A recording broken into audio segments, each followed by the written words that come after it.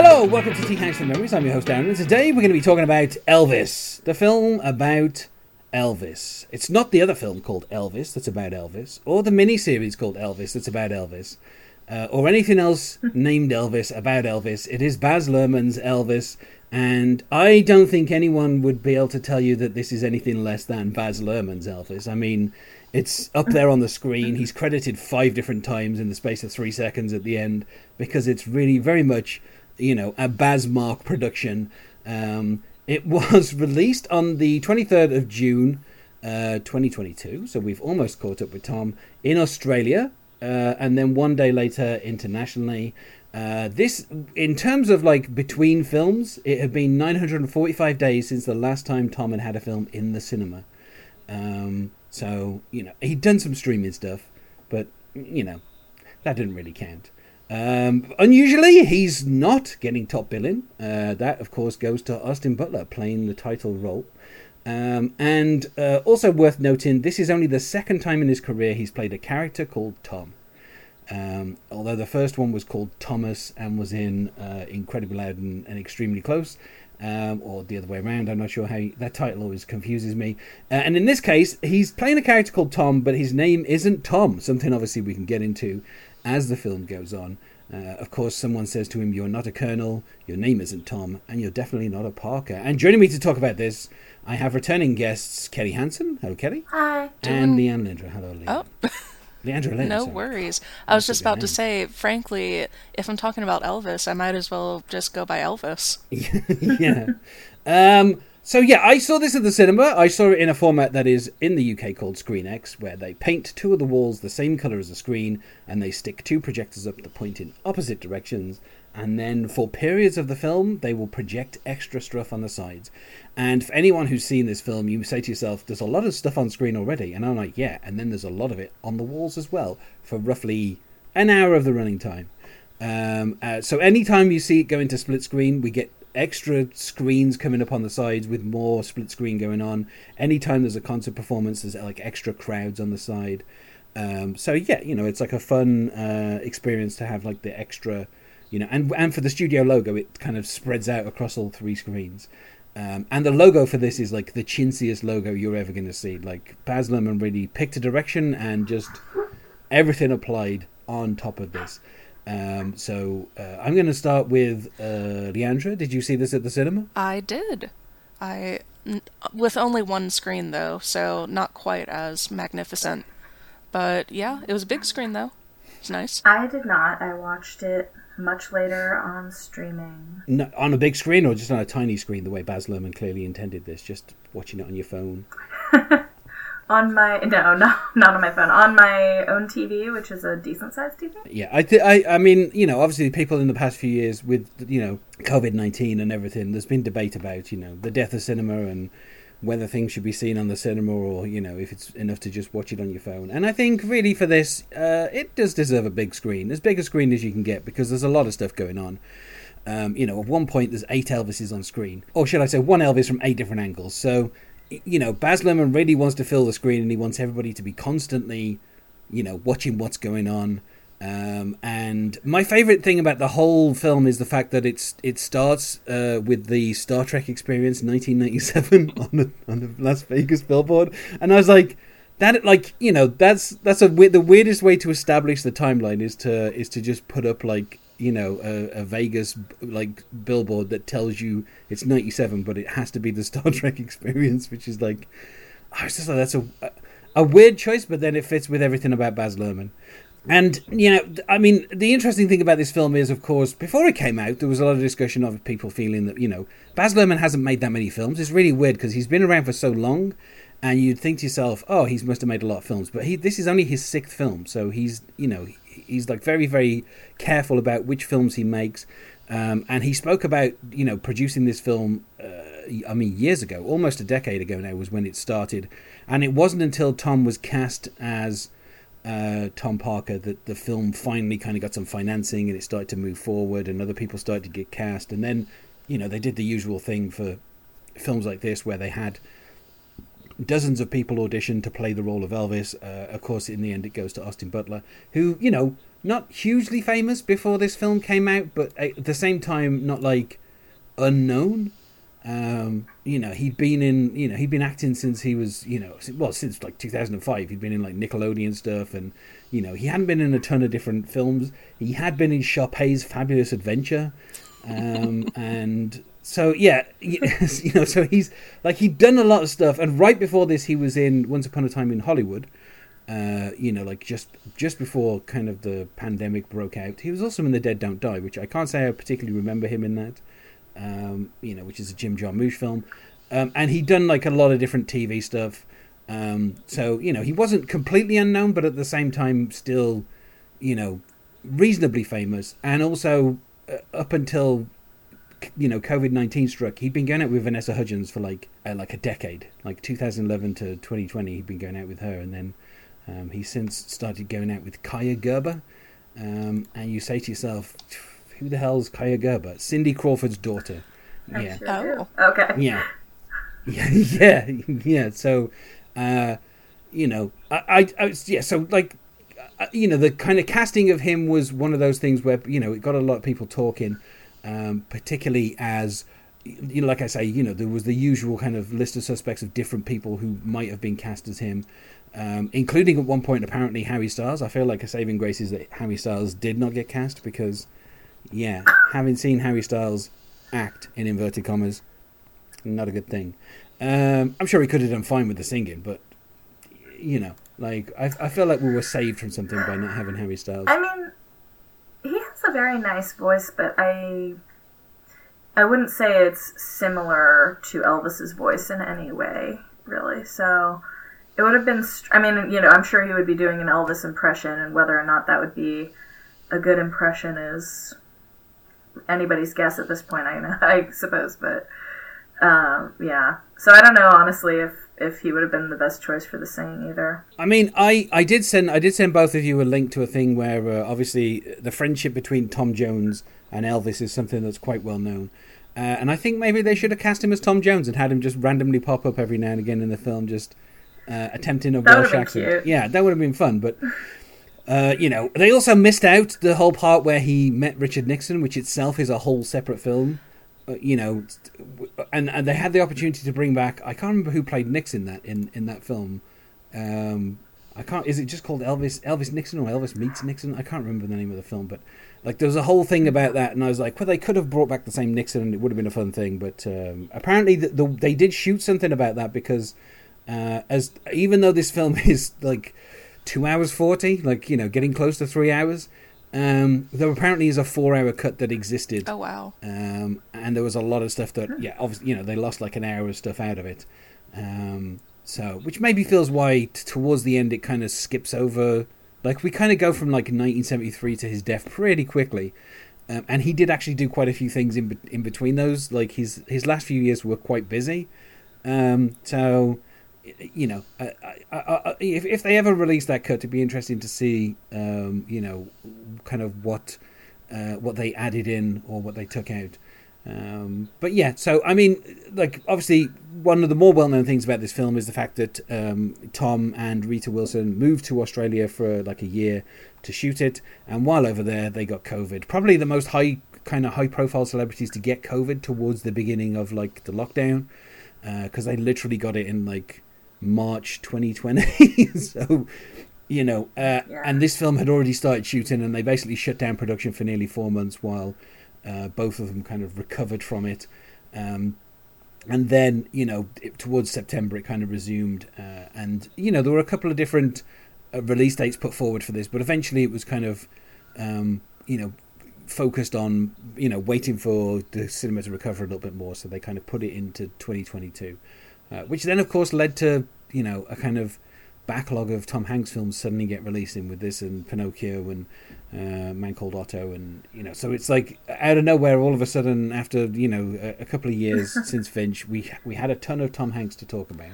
But I will say that this is a film that I'm happy that they did wait until people could see it on a big screen, because you're absolutely right that, like, if this was just on streaming, I don't know that people could have really appreciated just the spectacle of it. Yeah, and like, you know, obviously when Elvis was alive, like his film, you know, his life as halfway through the film they say, you know, turns into a Hollywood movie. Like his life was very, like, everything that he did was, you know, a big deal.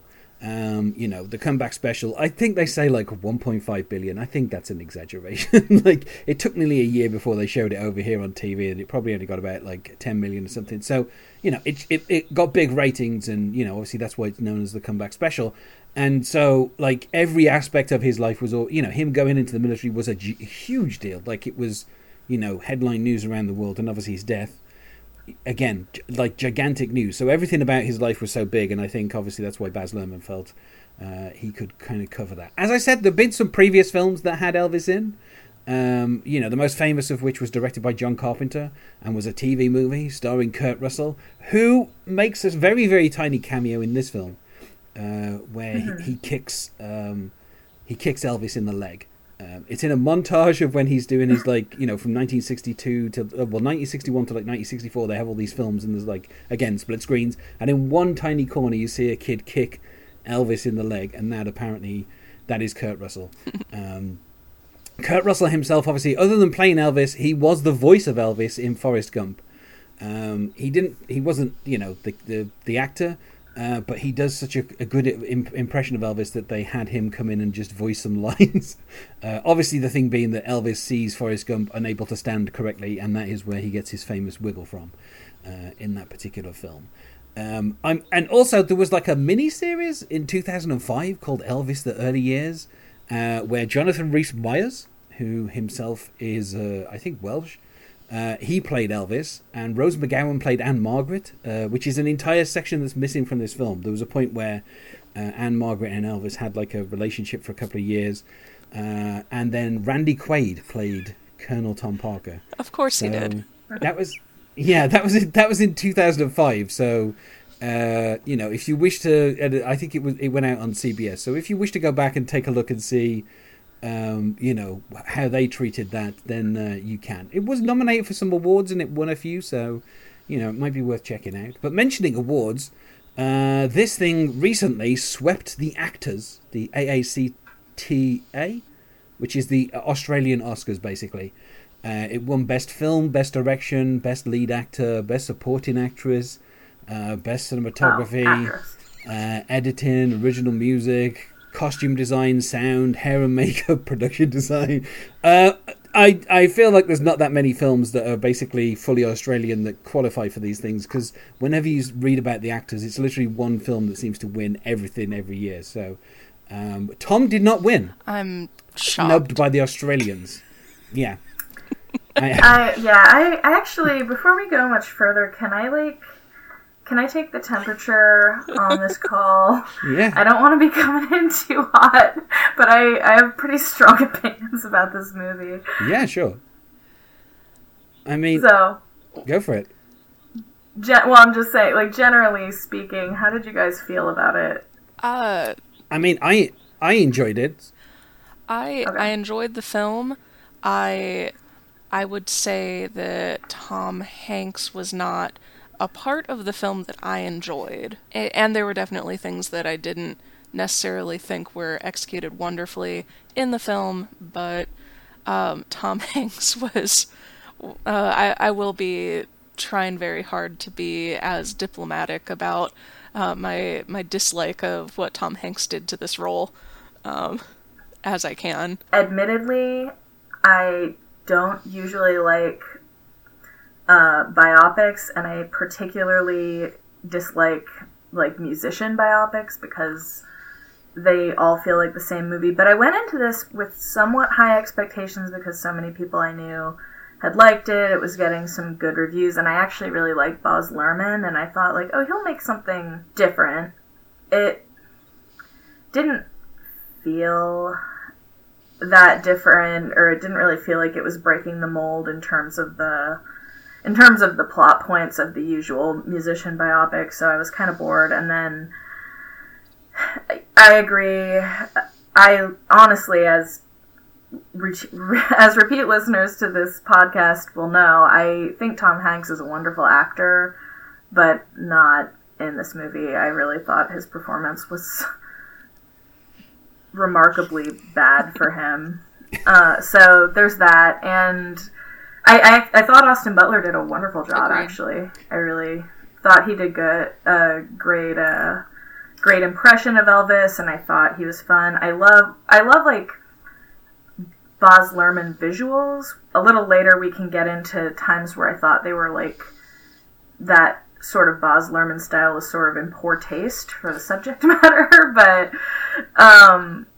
Anyway, so that's how I felt. I was basically overall not a fan of this movie, and that's maybe partly because I didn't. But anyway, all this to say, I'm not surprised that Tom Hanks is getting snubbed for supporting actor awards, because he also did not get nominated for Best Supporting Actor Oscar. I mean, for the Oscar nominations just came out. For the actors, he was actually not for this movie. Yeah, well, for the actors, he was actually nominated for Best Supporting Actor though, and he just didn't win. Whereas obviously the Oscars didn't. I'm mentioning that. Yeah, they didn't bother nominating. Notably, the Oscar. This movie is nominated for a lot of Oscars, as we would expect, because it is like classic Oscar bait. But Tom Hanks, who is definitely the biggest actor in the movie, and was like the narrator and everything, he didn't get the supporting actor nom. He didn't, but so far Austin Butler has won some awards. I mean, he was the People's Choice Award winner for Best Drama Movie of 2022. And my favorite, I mean, if anyone who's been listening knows, for the last few episodes, my favorite awards body was the AARP Movies for Grown-Ups Awards. And they did nominate this as the best movie for grown-ups. The ceremony takes place on the 28th, so that's tomorrow. So the ceremony takes place tomorrow, so we'll see if it wins as we're recording. This episode obviously will go up after that. Baz Luhrmann was also nominated for Best Director, and it was also nominated for Best Time Capsule, which is a really weird category. Yeah, it wasn't nominated for Best Intergenerational Relationship, which is normally the one that Tom tends to get from the AARP, generally if he's with a younger person. But I guess this is not a good example of a younger person and older person relationship. It's nominated for a bunch of BAFTAs and Critics' Choice Awards, and most notably, of course, Tom has been nominated by one particular body, and that is the Golden Raspberry Awards, who nominated him for Worst Supporting Actor and Worst Screen Combo. But with Screen Combo, he's not nominated with anybody else. It's him and his makeup. That is the specifically the prosthetic. That is so funny. His prosthetics are, and that's not necessarily Tom's. Well, I mean, it's not Tom's fault. I'm sure he didn't have much to do with that. But wow, the fat suit and the facial prosthetics and everything are like really bad. But Oscar nominated. That's the weird thing. They did get nominated for an Oscar. Although I suppose some of that is Austin Butler's wigs as well. And the makeup and the hair, because the Makeup Artists and Hairstylists Guild did actually nominate as well for Best Period and or Character Makeup, Best Special Makeup Effects, and Best Period and Character Hairstyling in a Feature-Length Motion Picture. So again, I think that's probably Austin Butler's wigs. Worth mentioning, Austin Butler obviously naturally a blonde. Elvis Presley, also naturally a blonde. And I saw some shock on your face there. You didn't realise, yeah. Elvis was, no, I didn't know. Yeah, he was a blonde. That's why his hair was jet black until his death, because that was not natural. That was out of the bottle. Also, his death came at 42, so I don't know why I was expecting him to have grey hair or something, but unnaturally black hair. Well, yeah. I mean, I'm over the age of 40 and I've got plenty of grey hair, so... Yeah, and I mean, he had certainly put his body through some stress at that point, so... Yes. Yeah. So, I mean, there are a couple of scenes in this film as well, which I should say straight from the off did not happen, which is the one on the Ferris wheel where his contract is negotiated, did not happen. Colonel Tom Parker being fired live on stage did not happen. Elvis did not, during his lifetime, never found out that Colonel Tom Parker was not American. That was not until a few years after his death, when the family started suing for money and stuff, that it kind of came out. And the kind of there's, I mean, obviously the weird thing is there's some stuff in this that is true, like him shooting a television. That's like such a well known like thing. That it's even been done on like The Simpsons with like, you know, one of Itchy or Scratchy shooting the other one whilst the other one is in a television. But yeah, so like there's a lot of like the kind of the overall arc of the story is mostly correct, in so much as, you know, he was born when he was, and, you know, he died when he did. So, and the weirdest thing is, like, I was born like 26 days before Elvis died. So I'm, you know, briefly alive, and I have a feeling somebody famous also died the same time Elvis did, and I died like the day before or the day after, and obviously his death was not as widely covered because Elvis died, and that basically took over the entire of like the news cycle. I might be correct. I might be thinking of somebody else. I think Albert Einstein died years before, but like there was somebody famous who literally died the same day as Elvis, and their death was not covered as well because of his death. I don't know why I said Albert Einstein. That's a weird thing, but you know. So, but yeah, is there anything else we need to discuss before we get into talking about the specifics of the movies? I mean, I agree with you in terms of biopics. Like, you know, after Walk Hard, like what can you do in a biopic that isn't going to end up with people saying the wrong son died? And I mean, this film even almost does that with you know, the death of Jesse Presley. It's like, you know, Were you thinking of Groucho Marx, who died the day after Elvis? That's who I was thinking. Yeah, he died the day after Elvis, so no one cared. Yeah. That is it. I was thinking of Groucho Marx. That was the person. There we go. That makes sense. It's the hair. I knew there was someone famous. Yeah. I can understand how you're thinking. They both had hair. I was like, it's somebody with hair. That's the... yeah. So, I mean, yeah, with biopics, it's very hard not to just do the whole, like, he was a kid, and then he sings, and someone hears him, and then he gets famous, and then does the, you know, the decline. And, you know, when... There's, like, a doctor who's like, take these drugs, and I was like...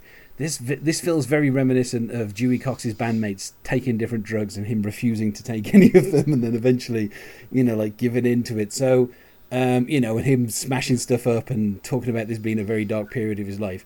So, you know, it's really hard to kind of specifically do a biopic without people these days thinking of, you know, kind of previous biopics, or the fact that, you know, the reason that people want to do a biopic of a musician is because there is the fame and then the downfall. Like, those are the two key elements of most biopics, and it's hard to make that kind of original in any way. Unless you do what the recent Celine Dion biopic did and call your character a completely different name and pretend it's not Celine Dion. No, that movie really...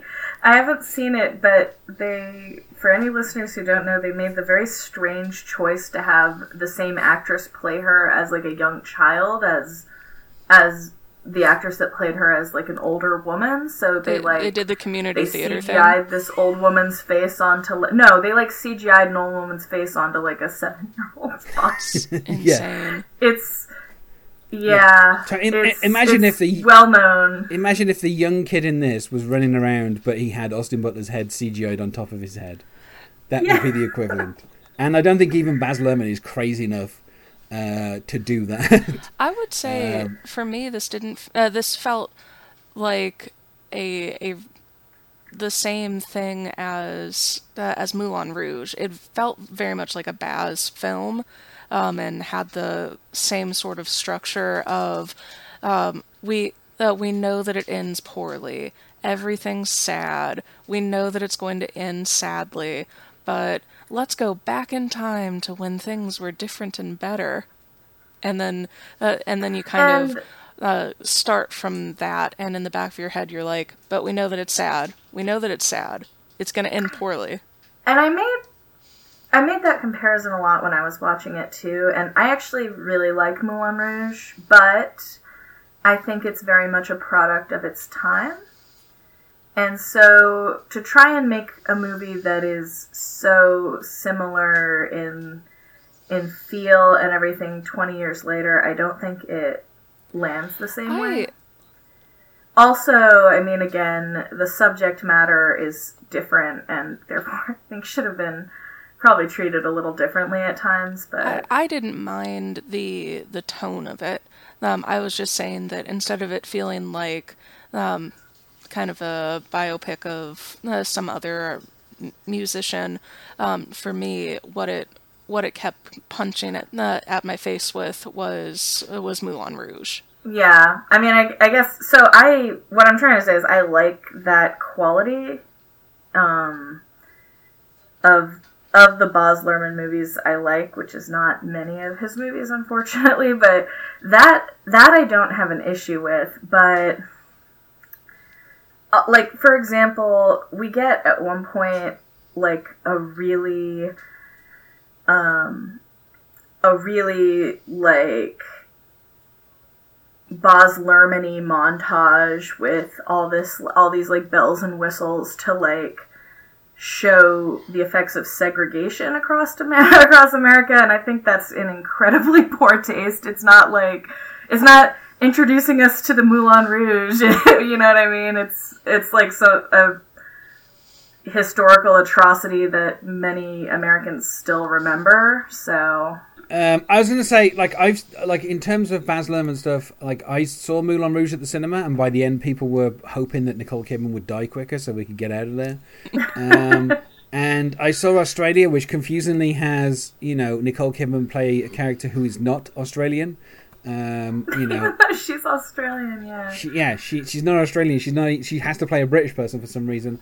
And then The Great Gatsby is just like a huge, gigantic mess where, like, halfway through, I was like, what on earth is what is going on? What is this all about? Like, I was completely confused as to, like, what the point of the whole thing was by the end. I was like, okay, so a guy lied about his name and had some parties, like, and then for some reason half of it is scored by Jay-Z and Kanye West. I was like, what is going on?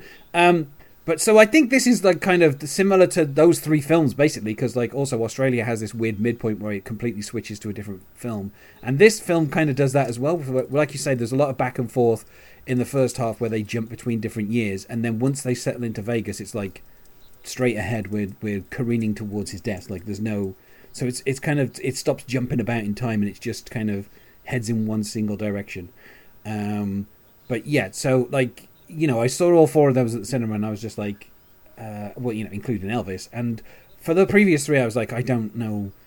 Like, I know people who go nuts for like the soundtrack to Moulin Rouge and stuff like that, and I'm like, like it's some kind of some humorous covers of songs, and some other songs that aren't very good. And I'm like, I'm not completely getting what people are saying about this film that is so great. But I know some people who are fans of it, but.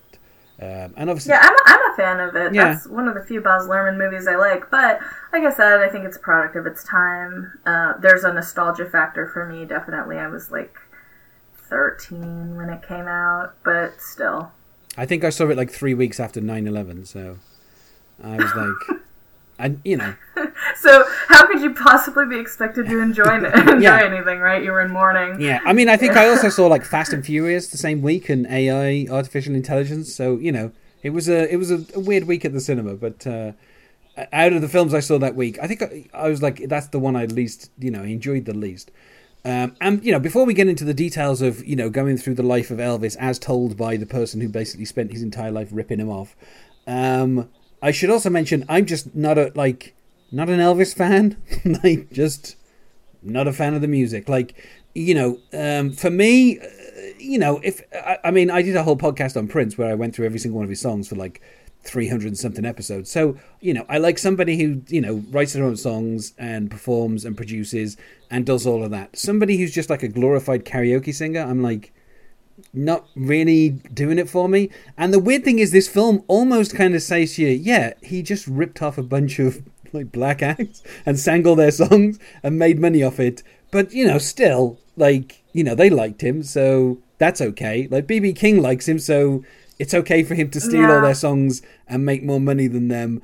And I was like, if in another filmmaker's hands there would be some pointed commentary going on, but instead Austin Butler's just like, yeah, sure, man, and then he like starts singing the songs and everyone's like, this is a great song, and it's like, yeah, it's not his song, he stole it from people, and he's I had a major problem with the way that they were portraying him as some kind of like anti-racist freedom fighter at times, which to my knowledge is not true, and like you say, he was actively it wasn't necessarily his decision, but he was actively like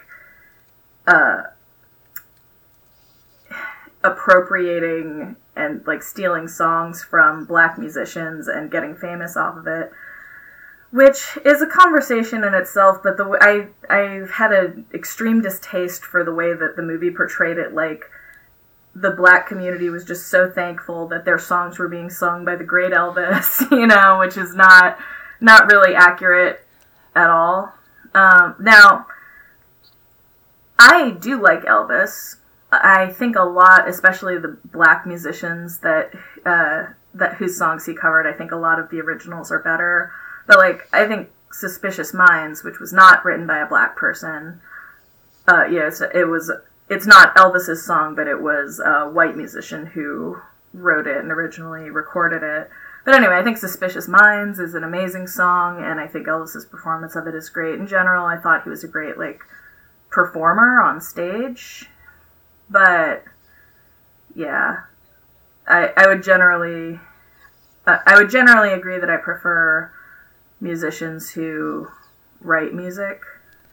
Yeah, I mean, the thing is, like, people obviously say he's a great performer, but it's like, yeah, and he died a few days after I was born, so I've never seen him perform live. So if that's the thing that he's great at, if Baz Luhrmann thinks that the segregation in the United States and kind of the appropriation of black culture, if all of that somehow is a problem that we no longer have, so he's just like, oh, I don't have to have this conversation because everything's already been said about it, so we can just we can hand wave past this and just move on to the fact that Elvis didn't have any enemies.